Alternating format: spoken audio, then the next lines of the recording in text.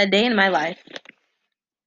A cliche saying that is really popular is laughter is the best medicine. Growing up, I used to believe this wholeheartedly, thinking that if you had a bad day, the best way to get over it was simply by laughing, and the honest truth is it isn't.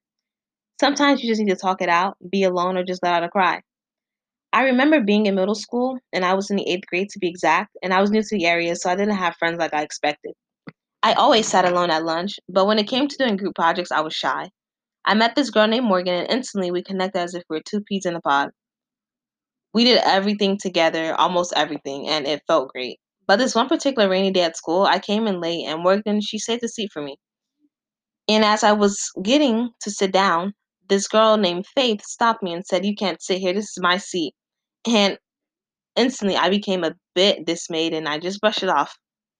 Later that day, Morgan and I, we went to lunch like we normally do. We got in the line, got food, and we sat down away from everyone.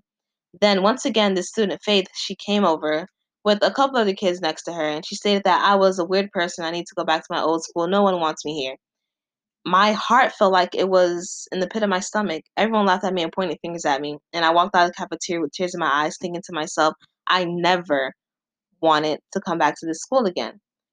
But once I got home later that day, Morgan, she decided to come over, and we discussed what had happened in the lunchroom.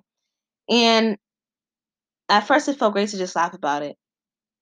But once she left, I realized laughing wasn't going to make me feel any better about the situation.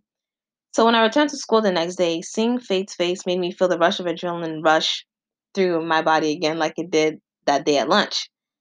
So I went to class again, and once again, I shared another laugh with Morgan about the situation, and I was discouraged because I honestly thought it would make me feel better.